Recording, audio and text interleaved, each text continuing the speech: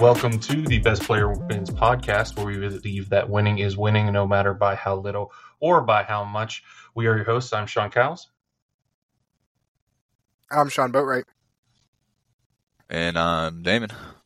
And what a week of fantasy football we had, boys and girls. We always talk about and have been talking about how good our last weeks are going in. There's, competition on who's going to get what seeding, who goes where. But I think the idea has been expressed enough in chat and on this podcast about how good of a week this was, and literally came down to the last drive in that Miami game. Damon, as you were sitting there kind of looking at your team, hoping they would blow up, what were your thoughts going into that and almost killing Jake? I know we were all talking about how crazy it was, but I don't know if we're properly putting into perspective how crazy it was. Because going into the games, it was okay, Nick's going 0-2, Boatwright's going 2-0. Nick's out, Boatwright's in, Jake has the 5.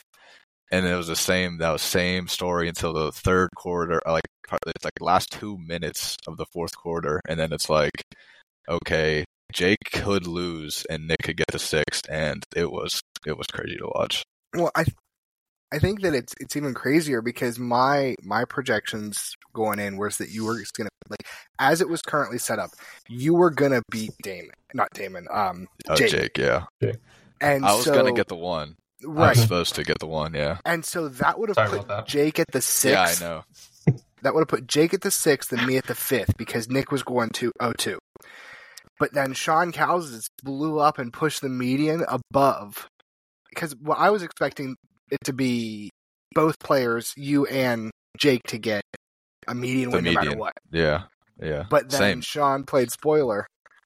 And so I was like, okay, this isn't going to work out perfect because I didn't want to beat Jake. I wanted Jake to get in the playoffs, but I also wanted to get the median. And here comes Cowles, like a sniper from 4 stories away, and just snipes my head right off. And I'm saying it's 2 seed, but yeah, that sniper's name is Will Levis. All right, he put some respect on that man's name. That garbage time, whatever that was, that ended up in real world turned a game around that they had no business being in. Yeah, but we'll get into all of it. But yes, we were literally sitting there, and even still, as we went into that final drive, if he completes a pass to Mostert, if Tua completes a pass to Mostert, you probably have it, a 10-yard, 12-yard out, or to HN. Yeah, or HN. I'm sorry. Yeah, and HN was taking all the snaps because Mostert was hurt at that point. Yeah. Well, if Tyreek doesn't get hurt, I predict probably out of the playoffs. So. Exactly. Yep. Well, let's actually start there then with a few fantasy highlight headlines. And I think the biggest ones are probably all of the injuries that came to fantasy studs. Now, a lot of these guys aren't on teams that are in the playoffs, but Justin Jefferson leaves early. Justin Herbert's done for the season. Tyreek Hill left and then came back as needed, but definitely isn't 100%. Stroud goes out with a concussion, and Nico Collins also out with a calf mid-game. All of these guys had impacts, on their team. Less so, I would actually say, for the fantasy season, except for Tyreek Hill. He obviously, if he's in a whole game, I think you might challenge Boatwright for the top spot. Probably, yeah. Yeah, but going forward, which of these players, especially the 2 that are on fantasy rosters, which of their impacts, being out, if any period of time, could impact their team's playoff run between Tyreek and Herbert, obviously out for the season? In my opinion, it's Justin Herbert, and not for Nate's team, for my team more so. If you talk to Nate, he even says that he's kind of glad that Herbert got hurt just because he's been playing pretty bad, and if you have him on your team, you have to play him. So he's looking forward to playing Flacco. But it definitely hurts Keenan Allen because that ceiling, that number 2 overall wide receiver ceiling, that's not there with what's his name, Easton Stick. I was gonna say I couldn't tell you who's the backup. Yeah. So yeah, my experience is these things go one of 2 ways, right? It either turns into the backup quarterback leaning on their wide receiver 1, and you're gonna just get a bunch of point or catches, or not, and then you'll just have a drought. You know what I mean? Yeah. It's worrying that Eckler is good enough to also vulture a bunch of those checkdowns. Oh, for sure. So it's almost half his game and how he was RB1 in PPR 2 years ago. So, but I think we'll see. I hate to, they both kind of end up hurting Damon's team, which is unfortunate. But I hope they actually sit Tyreek if there's any significant injury. And obviously, you can afford the week with the bye, but I just personally want to see him get the 2,000-yard mark. Not a fantasy relevant topic. I just want to see him hit the 2,000 yards. I want to see him win MVP. Right. Honestly. But, even if he's out, I mean, it hurts the whole Dolphins offense. So I mean, you saw what it did last night. They looked exactly. Awful. Not completely crushing for my hopes, but definitely is not bright in that regard. Well, I think it is interesting though, because I look across our playoffs, right, and I'm not so conceited to sit here and say that like I have a good chance, right? But I think that there's been enough injuries across all of the playoff teams that I see a world where basically any one of us could make a good run. There's not one team that's like, oh, we're all healthy, Right, because it probably was like maybe 3-4 weeks ago, it was kind of looking like Nate and I's team was just like a step above everybody else, and now Nate has his injuries, and I'm stacking up mine. So that's kind of how I feel. Yeah, so injuries have definitely leveled the playing field. I'd agree, but looking across some other notable performances, Deebo Samuel goes off for 34, Evan Ingram goes off for 32.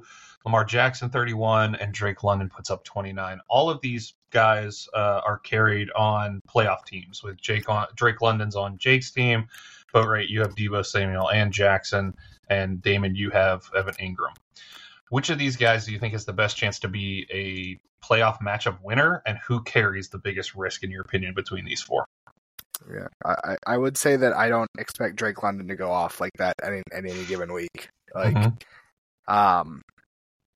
And then my other pick would probably be Deebo, right? Deebo's been great the last few weeks, and he continues to be great, but it's hard to consistently be great when you have so much talent on that roster. Like, on any given week, it could be Ayuk, CMC, Kittle, or Deebo putting up 35 points. So those are my two. I would agree with the Deebo. If Deebo has the ability, and he's in the situation where he could easily go for 30 a game. But then he could very easily go under 10. So it's really like that toss-up. I'm really happy to see Ingram finally score some touchdowns. I mean, he's been a top 10 tight end without the touchdowns. I mean, with the touchdowns, like he's blowing up. So. Yeah, I think you want to talk about injuries, impact and things. I think Ingram is going to see a huge bump because of the Kirk injury 2 weeks ago. Yeah, I agree.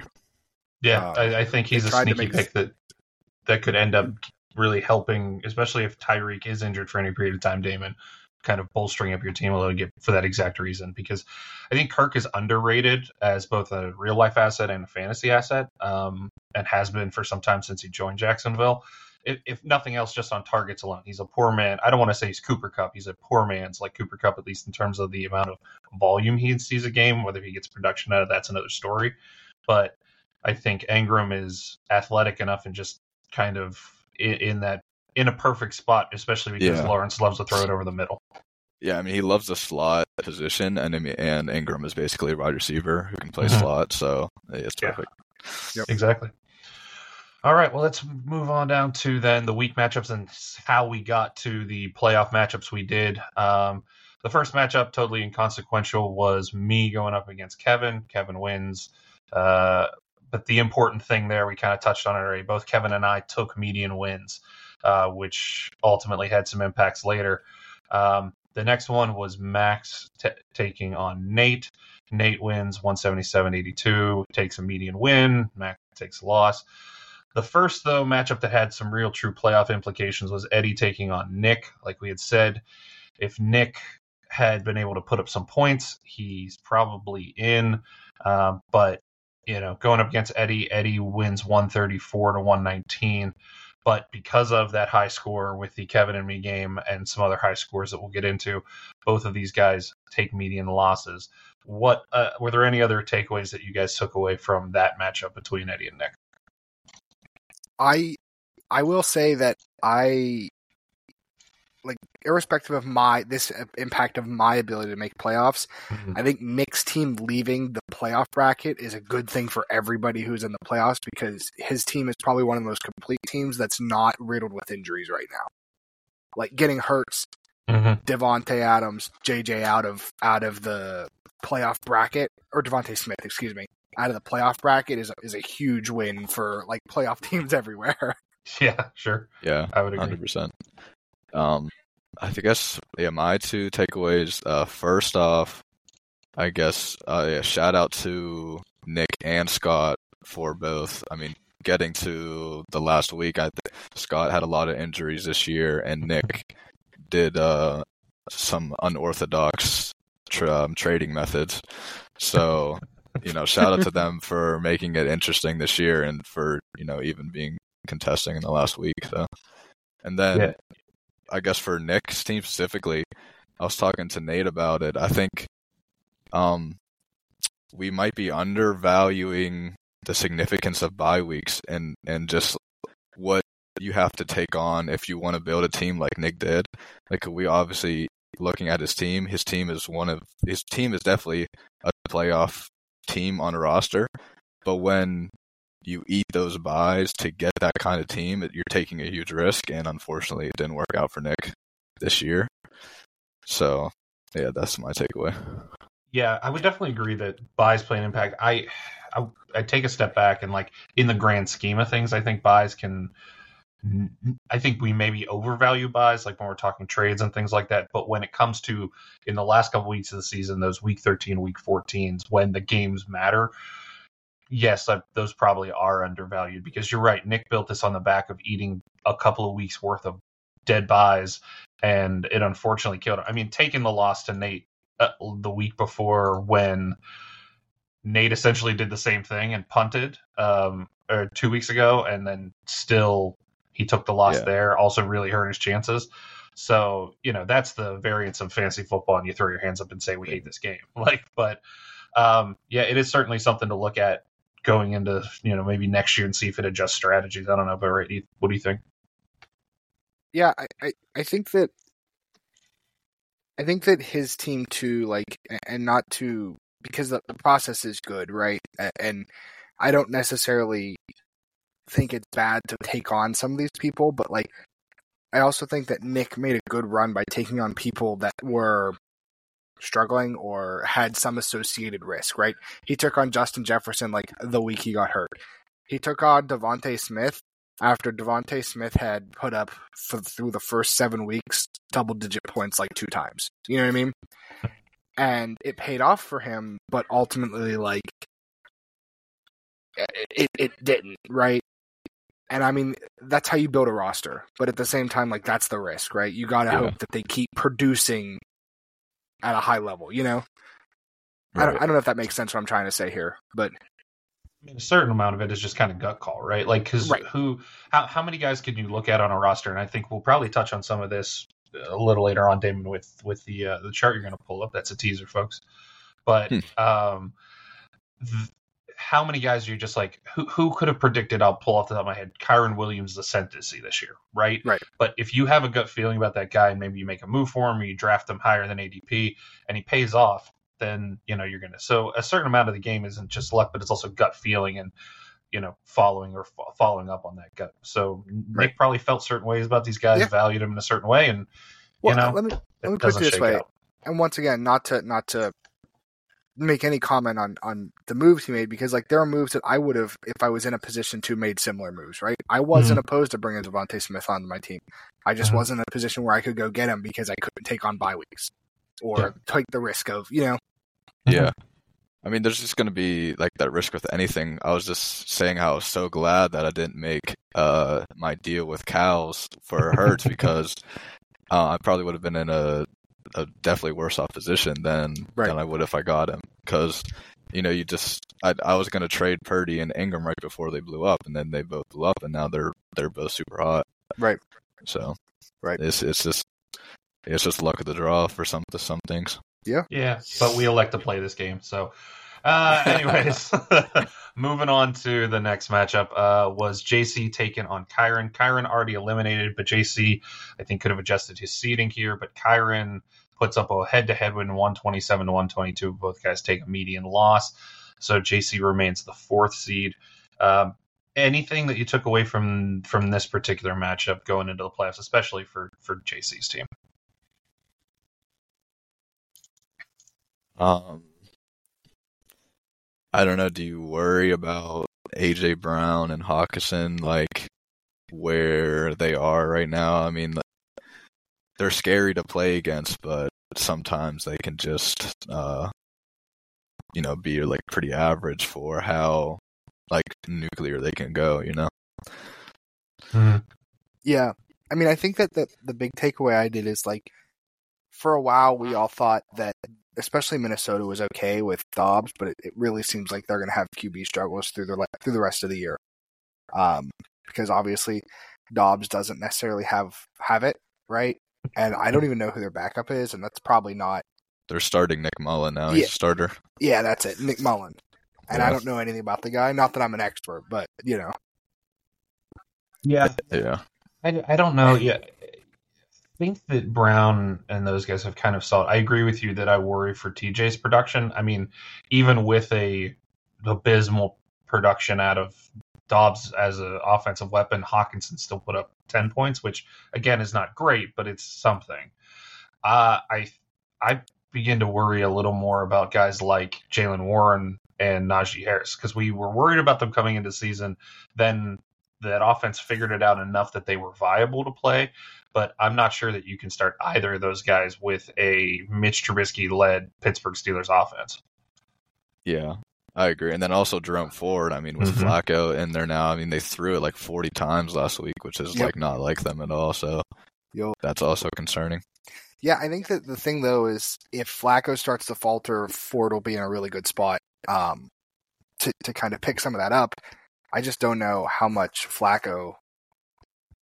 good he's going to be. I think he's going to be fine, right? But also, he's old, Yeah.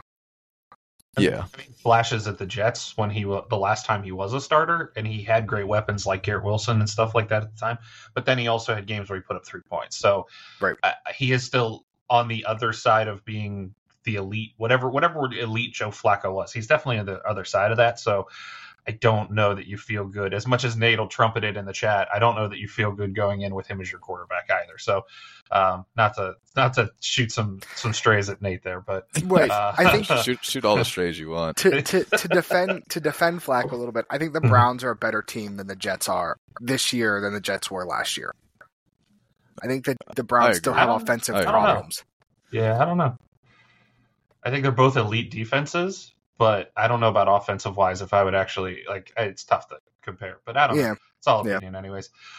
Anyways, the next matchup, the one we've already talked about a little, the one that had, close to the greatest amount of impact on these playoffs. Damon, you took on Jake.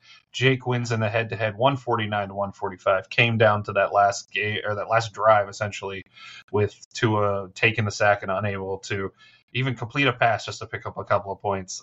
So Jake takes the median win, and you took a median loss. Again, I apologize for that. But you got to do what you got to do, That's it. I mean, ultimately, we all get what we want in that Boatwright, you make the playoffs, and Jake makes the playoffs. Because I know I was rooting for Jake harder than most, just because of the hardships he's seen at times. So maybe looking ahead to the playoffs, how do you feel about both your and Jake's team, Damon? I was happily surprised that Jake was able to pull it off this week. Mm-hmm. I'm concerned with Jordan Love because you just don't know what Jordan Love you're going to get. Yeah. And then that wide receiver room is just very lackluster, I guess is the best word for it. So, those are my big concerns, but his team's shown that his running backs can carry him if they want to. Yeah. So, I think him and JC's matchup, I think will be good. I think they're like similar teams, and where I think either of them could win. It's just going to depend on matchups. Yeah, absolutely. We'll absolutely get into that, but I don't know, Boat Right. What did you take away from either of these guys going into playoffs? Yeah, I think that it's tough to take like a takeaway, especially from this like for an individual game. But I think that ultimately it circles back to what I said earlier, in that like some of the teams that we thought were like kind of lock-ins are not necessarily, right? Or like any team could beat any team on like any given Sunday. This is probably the first time I've like looked at a team and said like, oh shit, like actually any given Sunday, right? Because I didn't expect Jake to even come close to beating Damon, right? And I get that like the Tyreek Hill injury caused problems and Tua playing particularly bad at the end of the game, you know? Yeah. But I think that it really put me in a different like outlook going into these playoffs is ultimately what I'll say. Yeah, I would agree. I mean, I think, Damon, if there's any solace to take, is that this is probably floor for you. I don't want to hype you up too much, but this is probably floor for you when you've got Tua putting up 8 points and the struggles that you had. I mean, again, it's off the back of Ingram putting up 32. But the thing that I'm most concerned with for Jake is his quarterback room. Because like you mentioned, Jordan Love's had his struggles, but I'm not sure that I can rely on Baker Mayfield to keep doing what he's doing. And you know, maybe he'll prove me wrong, but he's had a bunch of weeks where he's struggled and then he pops off for 20 plus weeks. So in a one game head-to-head playoff, man, you can't have a Baker Mayfield of 2 weeks ago with 9 points. You got to have this guy, and I'm not sure that I put money anywhere near that. But if there's a year to do it, and Jake's gonna do it for this team composition, you know, I mean, I'd be fully rooting for him because all he's got to rely on is his running backs to do what they did. Like if his running back room stays as solid as it's been, he's got a shot against pretty much anybody. Yeah, and it's like to Boatwright's point, like that's the scary thing about playoffs because it's one game, and we can talk about like, oh, your team had a bad game, your team had a good game. When we're talking about like a long like season, we're talking about one game. You could either show up or you don't. And so anyone who's here in the playoffs has a chance, basically. Right. Well, I mean, every team except I think Eddie's team. No, not Eddie. No, two of the teams. Like if you had played three of the teams that were in the playoffs, Damon, you'd have been out because they all scored above the median. And you know, it's just So you're absolutely right that's the fun and like double-edged sword of. I mean, I did have Pacheco out, but I mean, what's Pacheco really at the end of the day? So right. That's not the biggest piece. Yeah. But all right, let's move on to the last one, the one that decided it all. We kind of said going into it that whoever won this had the shot to get in. They had to win the head-to-head.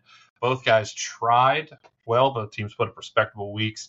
Boatwright, though, ultimately taking down Scott for the spot in the playoffs. Boatwright puts up 193. Scott, a very respectable 151. Both take a median win, but unfortunately, Boatwright going 2-0 was enough to kind of lock Scott out. Boatwright, this is 2 weeks in a row now putting up 190 plus points. How likely do you feel that your team can repeat what you've been doing the last 2 weeks? Am I selfishly allowed to say that I think the next 3 weeks I'm going to put up 190 points every week? You can. Damon and I'll shred you for it, but you can say whatever you want. No, I think that like ultimately I had a couple really.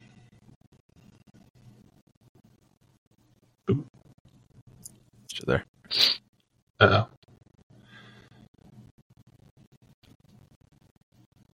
It says his thing's going. Yeah, I don't know. Maybe I'll text him. Have restart. But I don't know. Anyway, while we're vamping and waiting for him to get back, I mean, what did you take away from their matchup?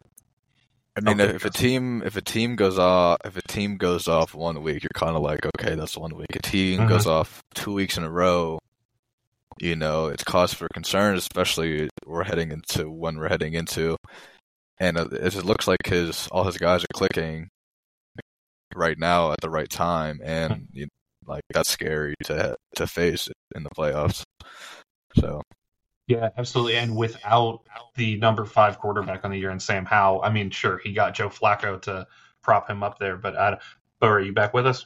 Yeah, can you hear me? Yep, there we go. Okay, cool. But yeah, if you were saying about your team. Oh yeah, I for what it's worth, I basically thought I was done with having both Lamar and Howell go into buys, and I took a gamble and like the team just like stepped up all across the board, basically when we needed to. Mm-hmm. And I'm like kind of hoping that Cup is back after his slump. And, you know, I don't know whether like Stafford and him shook the rust off, but I really need that. I think is ultimately what it boils down to. Sure, you need that energy. Yeah. Well, just because like I invested a lot into getting him, right? So I need him to perform for me. Yeah. I mean, I agree. It's interesting you look at team composition. If you just looked at your team at the face of it, I mean, your team on paper is maybe the antithesis, not the antithesis. It's the same as what I would classify Nick. Like on paper, looking at this year's production, your team is dangerous. It's just some guys just tend not to show up, or if LA has a bad day and you're invested in them, you know, it's sort of that thing. But I think when your guys are all clicking, you could rival the other top teams in Damon and Nate and what your ceiling could look like for sure. So I hope. I mean, I'm in the playoffs now. I want to make a run, right? I mean, selfishly, I want you to make a run too, so we got something to root for. Right. And to Scott's credit, I mean, he's back-to-back weeks where his team plays good, and like I'll say, I mean, not to where it's like, unfortunately, his matchups are just really bad. Like, Boatwright and myself both had blow-up weeks when his team played good, and it's like, that's just really unfortunate if you're fantasy manager. To echo your point, I think it always sucks to lose your head-to-head when you win the median, because like that basically means like if you any one of like 6+ people you would have beat, you just had the bad matchup that week. Yeah, and not even just lose it, but lose it by like a lot, because that means that your opponent just went nuclear and you can't do anything about it. Like right. Yeah.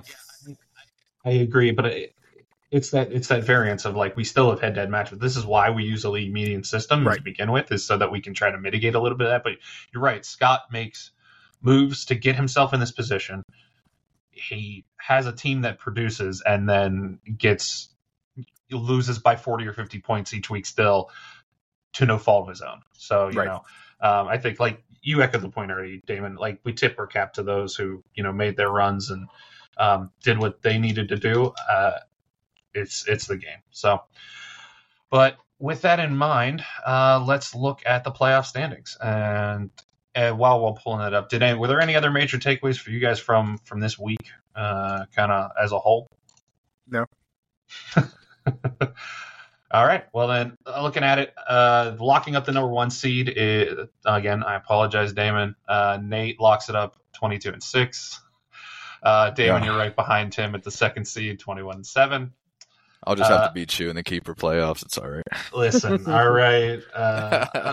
Listen, I'm on the downturn in that league too, but at least I'm in the playoffs in that one. Eddie is the 3rd seed at 18-10. JC, the 4th seed at 15-13.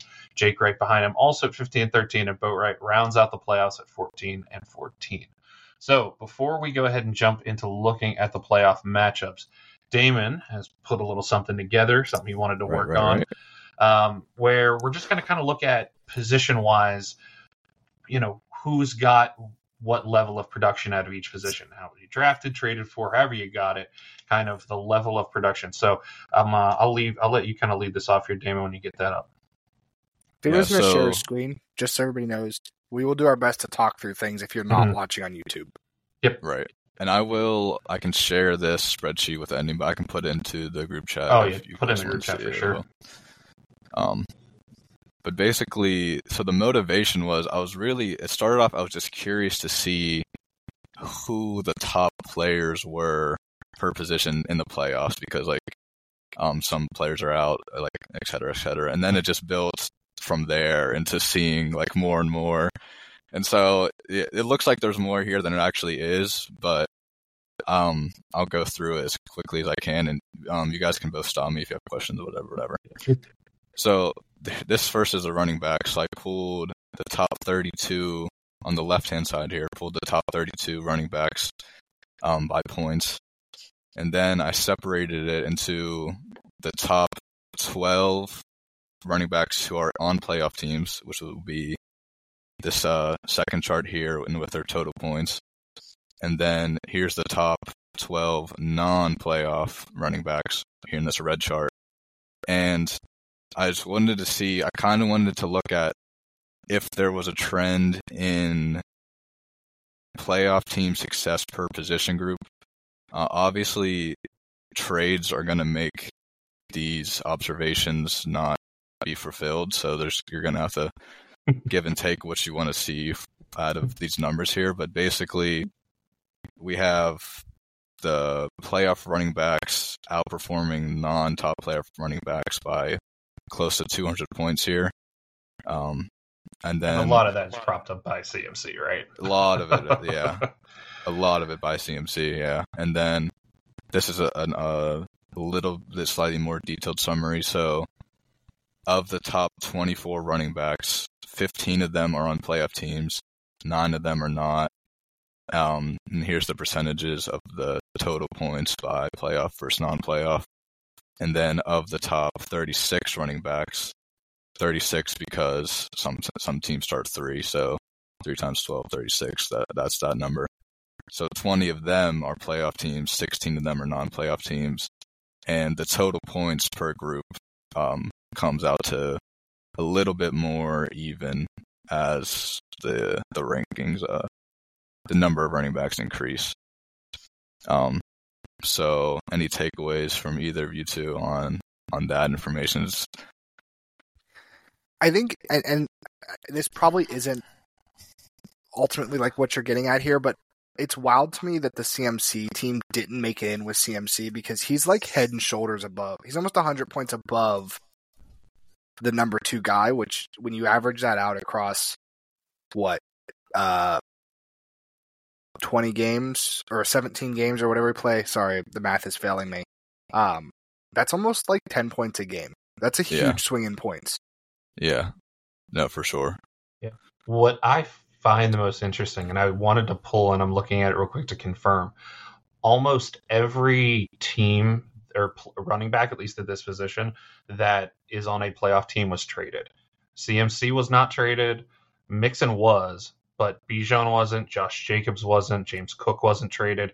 So I'm not sure if what I think maybe, I know you had kind of caveated it with a trend of trades, but actually it looks like if you traded and picked up these guys, that is the way to get the elite talent and have a viable path to the playoffs, which that is a good point. Is an interesting correlation. The playoff top 12 was only Derrick Henry, Kyron Williams, Gibbs, Pacheco, as Brian Robinson probably, I think, is all the who were not traded. So yeah, purely drafted. This is kind of the discrepancy wasn't too big. I mean, 200 points is a lot, but it's not that big, right? No, it's not that big. So it kind of trends to draft who you draft, but then as the leads emerge, trade for those guys. Especially because this league, I think, and in most leagues, we undervalue running backs as a PPR league unless they're a pass catching back. But having that talent in those points is still maybe what pushes you to the end over the course of 14 games. Right. And then a little side note, obviously a lot of it's going to be intuitive because like you would assume the playoff teams score more points than the non-playoff teams, so they have better players. So I was just trying to see if there was something to go against that thinking. And so then here's a wide receiver, the same structure for the running backs. We have the top 12 playoff wide receivers who are right here in the green, and then we have the top 12 non-playoff, and the same, almost not the same, but very close to the same difference in total points scored between these two groups as well. And then when we look at in the summary part, they're even closer in total points and in just number of wide receivers. So out of the top 24 wide receivers, 12 playoffs, 12 non-playoffs, and they're close to even in total points. And then if you extend it to 36 wide receivers, you actually have more non-playoff wide receivers than you have playoff wide receivers. And this surprised me the most, actually. I think intuitively, like, this makes sense, though, because, like, you're right, that does jump out as odd. But if you think about it, how often do we say, like, finding wide receiver production is not... Put it this way. You could have swapped Pittman for Puka on my team, and statistically I would have had the same average number of points on any given week. Right. So like, or in fact, you would even go so far as to say is like Tank Dell has a higher average than Jordan Addison, and Jordan Addison is a playoff wide receiver. So like, I think the point that I'm getting at here is like, it's not necessarily hard to replace points at the wide receiver. Like, when we're talking about like the middle tier, like the high middle tier guys is kind of what you're saying. Yeah. I think that the caveat there is that like you want consistency out of your wide. Like I would pay more for a consistent wide receiver than I would pay for like, and for me, like I think Waddle last year was the prime example, right? He's viewed really highly. He's a great wide receiver. He's going to put up some real stinkers, but then he'll blow the top off of a game or two. I would rather have a guy that's going to put me up 15 points than a guy who can put up 30 because I can rely on that 15 points every week. Do you know what I mean? Absolutely. It's funny, though, because looking at the trend that we saw in the last one of I grabbed the first top 10 guys, 5 of them have been traded. So people seem far more willing to move an elite level talent at the wide receiver position because of that depth. And it's like you said, I don't know if it's harder to find. It's maybe easier. I'm sorry, it's not easier to find. It's easier to replace people because they're willing to maybe part with a top wide receiver. You can make a better deal that involves, Stephon Diggs or Chase as opposed to trying to grab CMC or Austin Eckler in a deal. Right. That's interesting though, especially how narrow the gap is even at the top talent. Right. Yeah, it's like it just evens out. Mm-hmm. It just comes down. It mostly just comes down to boomer bust weeks. As like we're seeing the data just become like more evened out. That positions aren't as they're not as much of a commodity as maybe what we think around the league. Or to put it another way, how much they're. Can you bump back the wide receiver just real quick? Yeah. They're quarterbacks. Like, look at the wide receivers that didn't make the top wide receivers that didn't make playoffs. Chase's quarterback was hurt for most of the year. DJ Moore didn't have Fields for six games. Pittman, Richardson went down. Thielen, Young is playing like crap. Devontae Adams. Like you are better off with a guy with a healthy quarterback than you are, and maybe this is no shit, right? But like you're better off with a guy with a healthy quarterback than you are a better talent on a worse like position. Do you know what I mean? Yeah.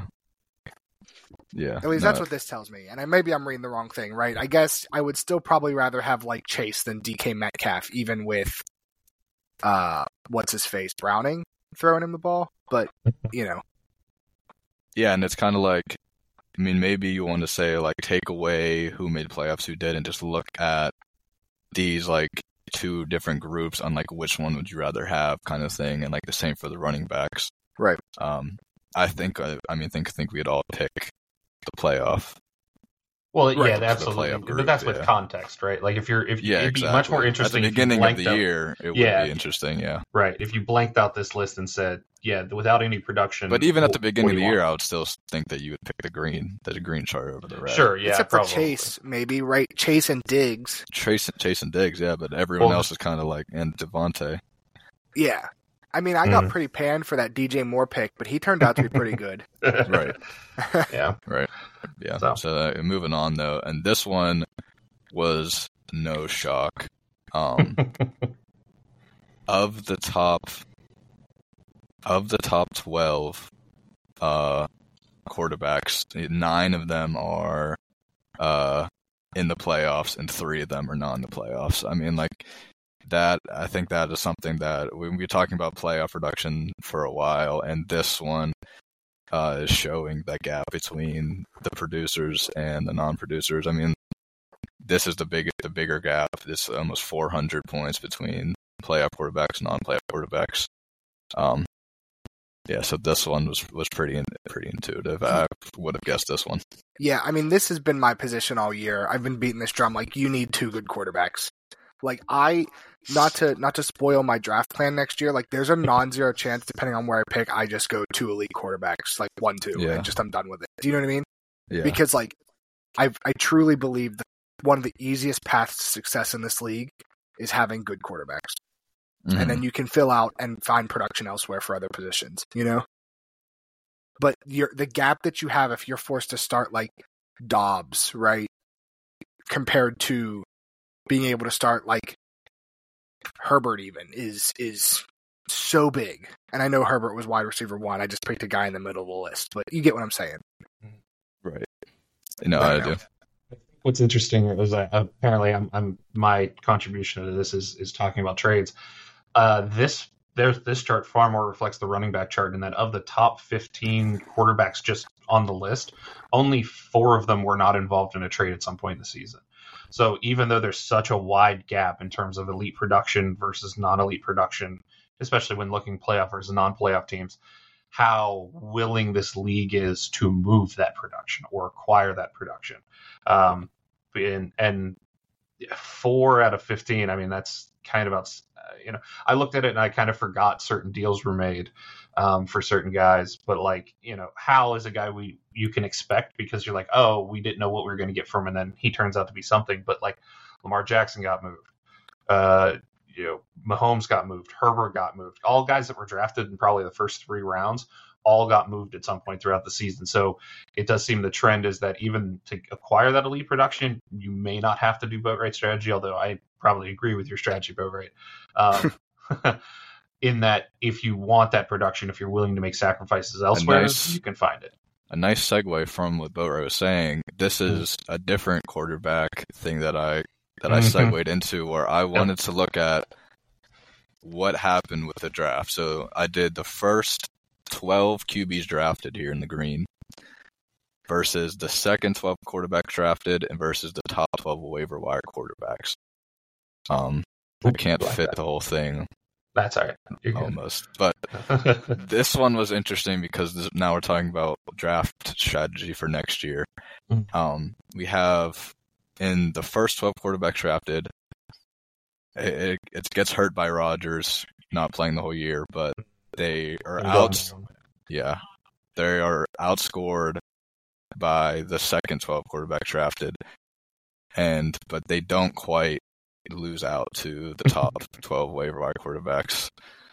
So this might, if people see these kind of numbers and they kind of say, I mean, like contradictory to Boatwright's strategy, maybe you don't draft 2 quarterbacks 1-2, and maybe you try to strike gold here with the yellows because you're getting the higher talent in the skill positions. I guess, and I don't want to poke holes in this because I think that there's a lot of good here too. But like Anthony Richardson in the 3 games he played was averaging like 20 points a game. Sure. Right? Like, yeah. And then he goes down and he hasn't played. Do you think this gap closed if you add Rodgers? Daniel Jones was a stinker. We're not going to count him. Richardson in. I mean, Deshaun Watson missed time.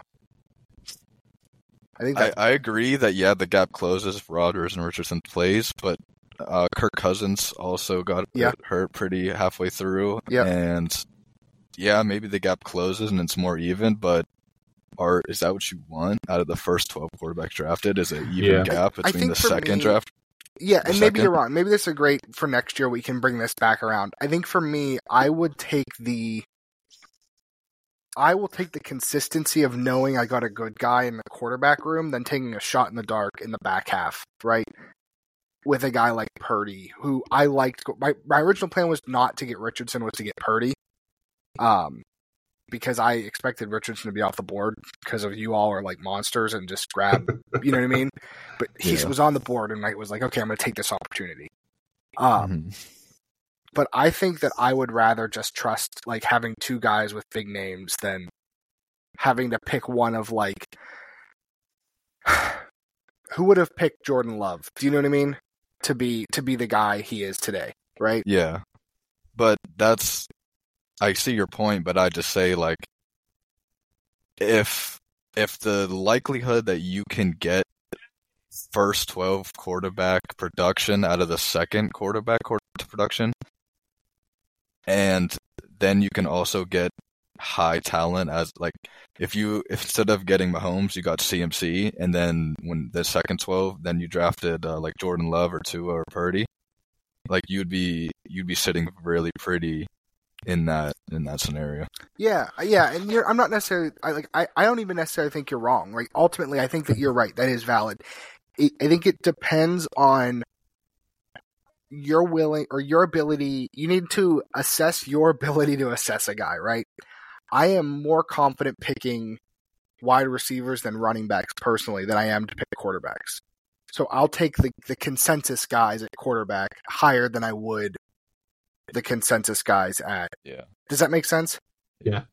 Yeah, and I think that to this point, the other thing that, again, not to parse through this too much, is where did you draft these guys, right? Because it's nice that second group of 12 drafted, but like the difference in the draft pick I spend to get, Kirk Cousins as opposed to the draft pick I spend to get, Brock Purdy or was because Purdy was the last one taken and Nate took him, right? Am I remembering that correctly? Yeah, Nate took Purdy. Nate drafted him in the last pick because he had that chance. So, I think that there are tiers within these groups that to a certain point, it's like, okay, this second drafted group altogether puts together better production, but I only get to pick two, and which one do I get? So there's a little more detail there. I would actually love to see, and maybe Damon, you and I can work on this if you want, and do the research just because it's legwork. Like actually look to see when these guys were drafted and when they were available to pair it against production and see. I was just thinking about, I think, and with total points, I should have also done average of the averages for the waiver wire because they obviously don't play as many games. Mm-hmm. So I think and the averages might have been more informational for the quarterbacks in this instance. If you want to get really into it too, I think it would be really interesting to see. And I'm just going to pick Richardson because I roughly know his stats. That 18.2 average is probably like a really true average for him, right? Where like somebody like,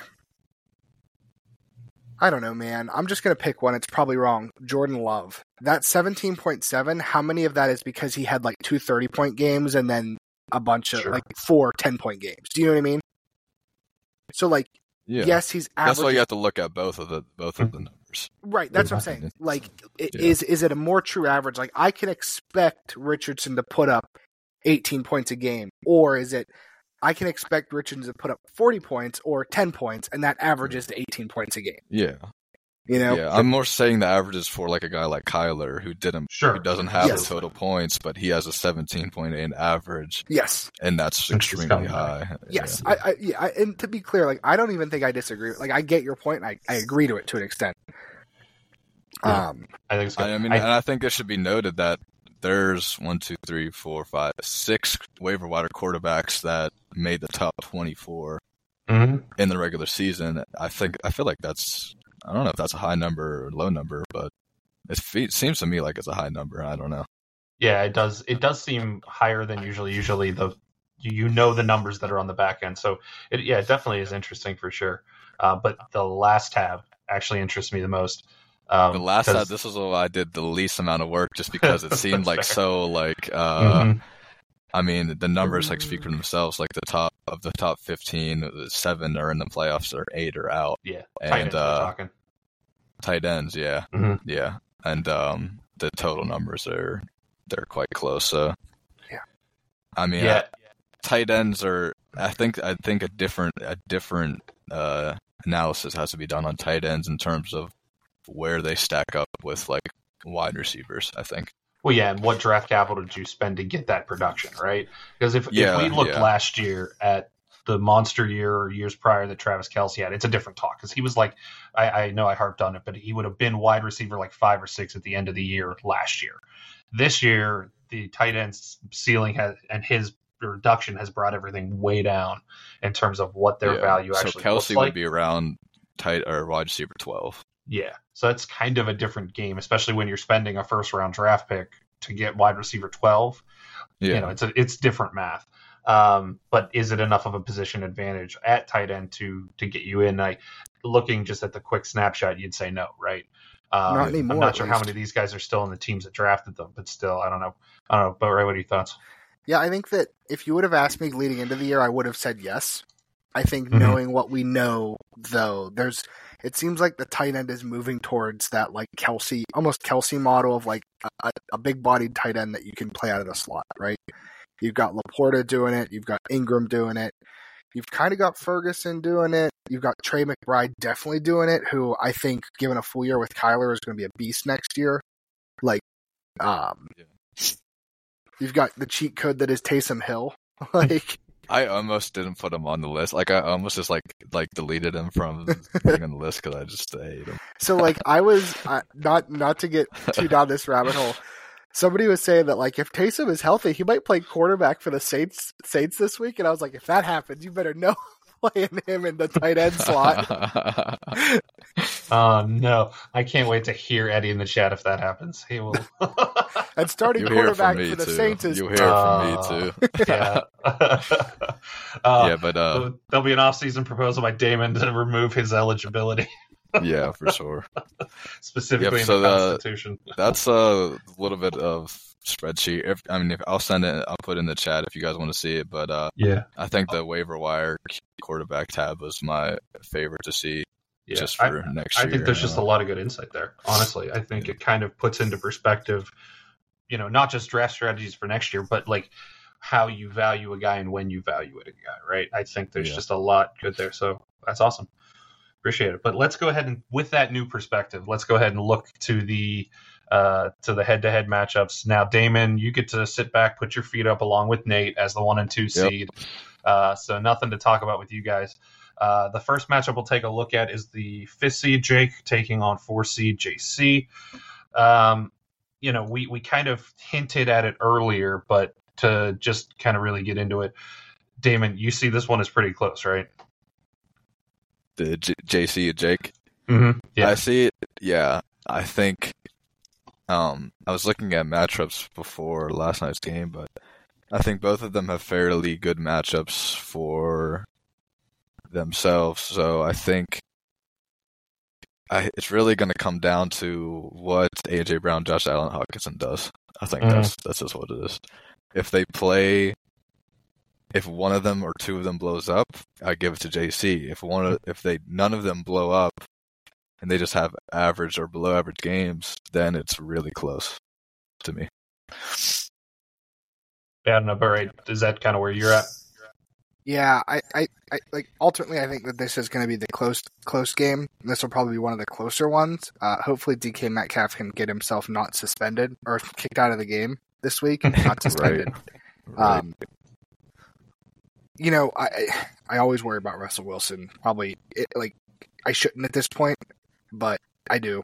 And then on Jake's side, I like Jordan Love is a huge, huge concern for me. Same with Gibbs. I don't know. I think it's gonna be really close. But I guess to pick somebody that I'm gonna give an edge to, like I do think that Jake is probably, I like his team just a little bit better this week. Though I'll probably be wrong for that, so don't take that at face value. Yeah, I tend to want to agree with you. I agreed. Jake's quarterback room worries me, but they don't have the worst matchups in the world, at least for this week. Meanwhile, Josh Allen's playing Dallas, so that's a concern. Now Russell Wilson's playing Detroit in a dome. And they've shown to be kind of loose. So maybe I'm looking on the app right now on just JC's matchups, and they're all green, except Pollard and Allen. So that's not good for Jake. Yeah, it's not good. But that's what that like means. we said. That's what that means. Green is a good matchup. Green is a good matchup. Oh, yeah, I didn't know that. Yeah. Wow. All right. But yeah, I mean, I still have concerns with Warren and whichever Pittsburgh running back he starts. So, just to keep it rolling, I think I'll also go with Jake as my pick here. Damon, are you going to going JC? You're going JC. All right. JC. All right. Well, then let's look at the other one. Boatwright, we'll let you kind of be last on this since we're talking about you here, but it's the rivalry matchup, although Boatwright squashed the beef last week, so I guess I have to keep the venom alive. But it's Boatwright taking on Eddie, 6th seed against the 3rd seed. both teams probably coming with two of the stronger teams on paper in the playoffs. I don't know, Damon. What do you take away from this potential matchup here?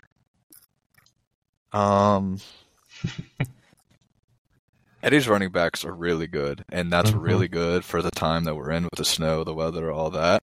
So big plus to him, and I mean, he has two good quarterbacks too. Like, you can't poke holes in this quarterback room either. But Boatwright's team right now is just on a heater, and there's no evidence to say that he's coming down. With that being said, though, I've doubted Eddie's team all year, and I refuse to keep doing it, and I'm going to pick Eddie.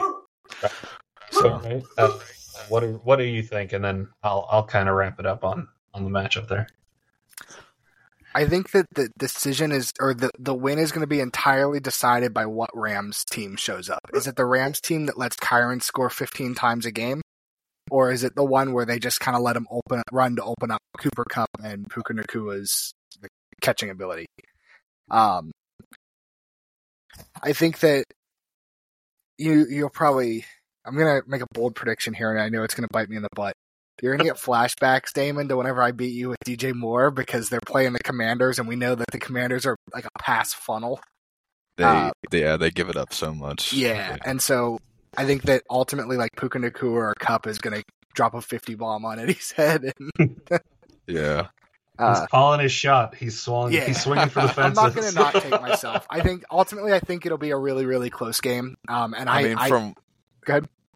From what I remember of that matchup, DJ Moore 50 and you almost lost. So I did. I don't know if I'll be riding on that too much. I did. Hey, listen, I'm not flexing at all. I should have lost. I got so lucky that DJ Moore was just like, you know what, 50 points. Like,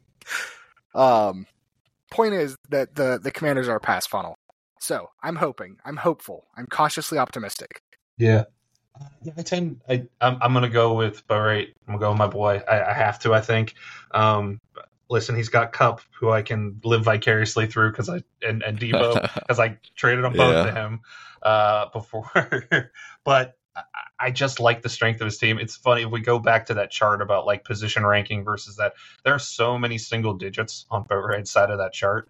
And some of them are defenses and kickers and stuff, but where it matters. And you look at like the 45 rank for Kupp, and you're like, oh, is that true? Like, he's not truly the 45th best. And going up against that 31st ranked pass defense of Washington, I tend to agree. If I have any concerns about your team, Boatwright, it's Rashid Rice, and I know he's had good performances the last 3 weeks. I just don't know if he can continue that, but I think for your sake he has to. So I can speak to Rashid Rice. He's up to every week. Now, listen, I don't think that this matters a whole lot, but I will say every week his route run has gone higher. He was at 86% route participation last week. So that's good news. The bad news is the Kansas City offense can't throw the ball, and nobody on that team can catch. So, Yeah, it's really the second part they can't catch, right, Damon? Yeah, right. So I'll say, like, on Eddie's side here, for Boatwright's team, the main reason why I pick Eddie is because I like Boatwright's team, but all his players on his team, they could easily not perform due to another player on that team. Like, sure. Yes. Gibbs can easily just outcarry Montgomery. Achane can easily outcarry Mozart, and then Puka and Kupp can easily cancel each other out. Yes. And that would just worry me. Yes. No, I, for what it's worth, I don't disagree with you. I do have some concerns. I don't think 190 points is the floor, or is like, I don't think I'm going to keep on this heater, right? I'm happy if Puka or Kupp puts up 15 points each. Like, that's a good week for me in my mind, because ultimately, you're right, they do vulture each other. Yeah. So, all right. So ultimately, Boatwright, you're taking yourself? Well, I have to. I'm not allowed to not take myself. Yeah. All right. You have to. Yeah, I think you have to, especially in the playoffs. But yeah, I tend to agree with you, Boatwright. If nothing else, like I said, I got to root for you. But so we'll see. I mean, it was a hell of a week 14, boys, and we'll see if we can keep the excitement up. As you know, you guys are, Damon, you get to sit pretty. You don't have to do anything. You just get to sit and watch. But Boatwright, you get the chance to entertain as we go into the last couple of weeks. So any final thoughts here before we wrap the episode? No, I thought it was a good year. Yeah, it was a great year. It was a lot of fun, and I just hope no more injuries for the rest of the year, and hope just for a clean playoffs. Clean fight, no shots playoffs. below the belt. Tyreek Hill comes back healthy. Tyreek Hill's back. Yep. Rest him this week. Rest him. Yeah, that's what I said. I told you. Bench. Yeah, I might on bench. All right, well then, for myself, Damon, and Boatwright, thanks everybody for listening. Have a good week. Look forward to the playoffs. Let's go. See you, everybody.